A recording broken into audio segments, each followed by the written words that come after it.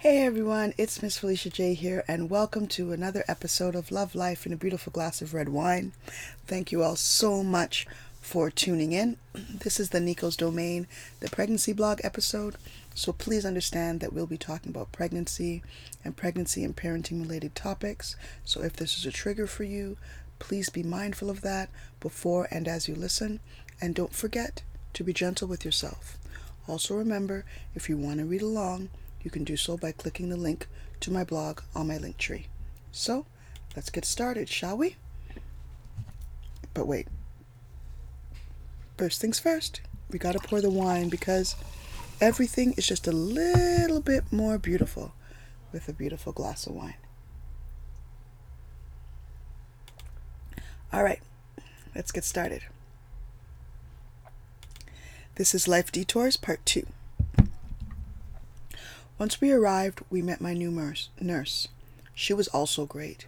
She got me settled into a room and began her triage. While she did so, the doctor arrived and did a triage of her own. They checked Nico's heartbeat and were encouraged by its strong and steady pace. They finished their triage, and the doctor told me she was going to speak to the senior doctor and would be back soon. We sat there and talked about other things in order to keep my mind away from negative thoughts. "Don't worry," my daughter reassured me. "Everything looks fine. I think it will be all right." I slowly started to believe her, as in the end, things did not appear to be progressing in the direction of preterm labor. Finally, or at least that's what it seemed like it to me, the doctor returned. She told me that she had spoken to my OB and that he had advised her to allow me to go home. With Nico's heartbeat being strong and steady, he's not concerned about the baby being in any distress. Also, my lack of symptoms regarding preterm labor was also encouraging. He felt that I could go home and see him tomorrow for an ultrasound. I was confused. If all was well, why would a follow-up be required? And if in fact a follow-up was required, why not do the ultrasound now? The doctor told me that she could not do it, which was interesting to me because before she spoke to my doctor, she had expressed that they would be doing the ultrasound.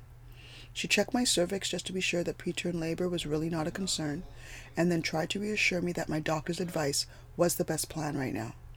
I was not convinced, but I tried my best to trust in this plan. I thanked her and made my way home. When I got home, Ramsey finally called me. I'd been messaging all day, not telling him what was going on because I felt that telling someone this via messaging was not the right approach, especially when they're at work.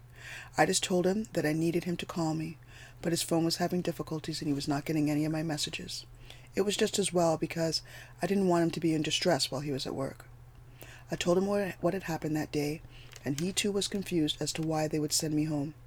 We discussed how I was feeling, and I reassured him that I was feeling fine, actually, and that while I am concerned, I'm also feeling confident that everything is all right. He told me to rest and be mindful of how I was feeling, and that if anything happened, then get myself back to the hospital. I told him that I definitely would, and we promised to speak to the other later. I spent the rest of the evening resting and taking it easy. As each minute turned into hours, I was further confident that while I had no idea what had happened, everything was all right. I slept through the night and called my doctor's office as soon as it opened and made the first available appointment. My doctor performed his exam and told me what I had been waiting to hear. Everything was fine. Nico's heartbeat was fine. The ultrasound showed all was well. My cervix was closed and thick, and I was feeling no pain or cramping. He too was not sure what had occurred. He told me that maybe it was just a buildup of fluid on the cervix that had finally passed, because whatever it was did not come from inside of my uterus. It was still properly sealed and closed. I was so happy to hear that all was well. My fears mostly dissipated now. I took a deep breath of relief. He told me that he wanted me to have an ultrasound just to be sure that the cervix looked and measured as... Sorry, let me say that again. He told me that he wanted me to have an ultrasound just to be sure that the cervix looked and measured well, as well as he had found. But he reassured me that things looked good. I left his office and went to get the ultrasound. The technician began her exam, and almost immediately commented on how active Nico was. "Oh my goodness," she said, "this is a very active baby." "I know," I told her. "That's what everyone says." She did her exam, and she also reassured me that everything looks just fine. She gave me a picture, which is one of the best ones that I've gotten, which is so bittersweet considering the circumstances, but also helped to make me feel more secure in the fact that all was well. I went home feeling more secure and called Ramsey. I told him the good news, and he sighed relief. Thank God, he said. We spoke on the events of the last few days and the fears that we had had. He told me not to worry about those things now because everything was all right.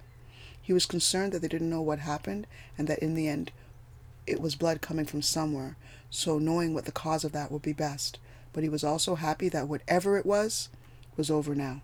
This entire ordeal was so scary for me. I've never been through it before in this fashion, so far along in my pregnancy, and so it was a taxing and terrifying time for me. I was so afraid that I was going to meet Nico face to face during this time, and I prayed so much that that was not going to be the case.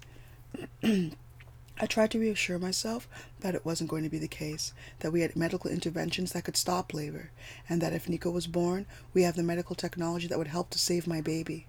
My mind went to so many places that I found so very scary to even comprehend. I'm so very grateful that whatever was going on did not result in my fears coming to fruition. Now I am wary, confident as each minute turns into hours, but every time I get a Braxton Hicks contraction, I am more mindful of how often they come and their strength and quality.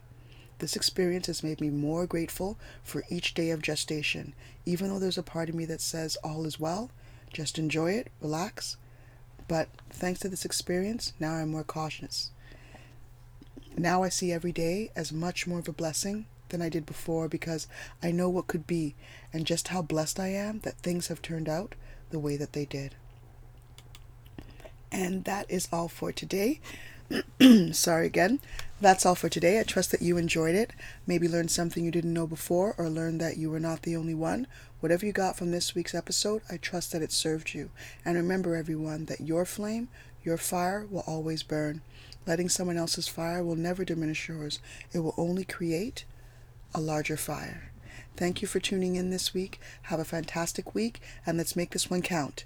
Take care, everyone. This is Miss Felicia J. Until next time, be well.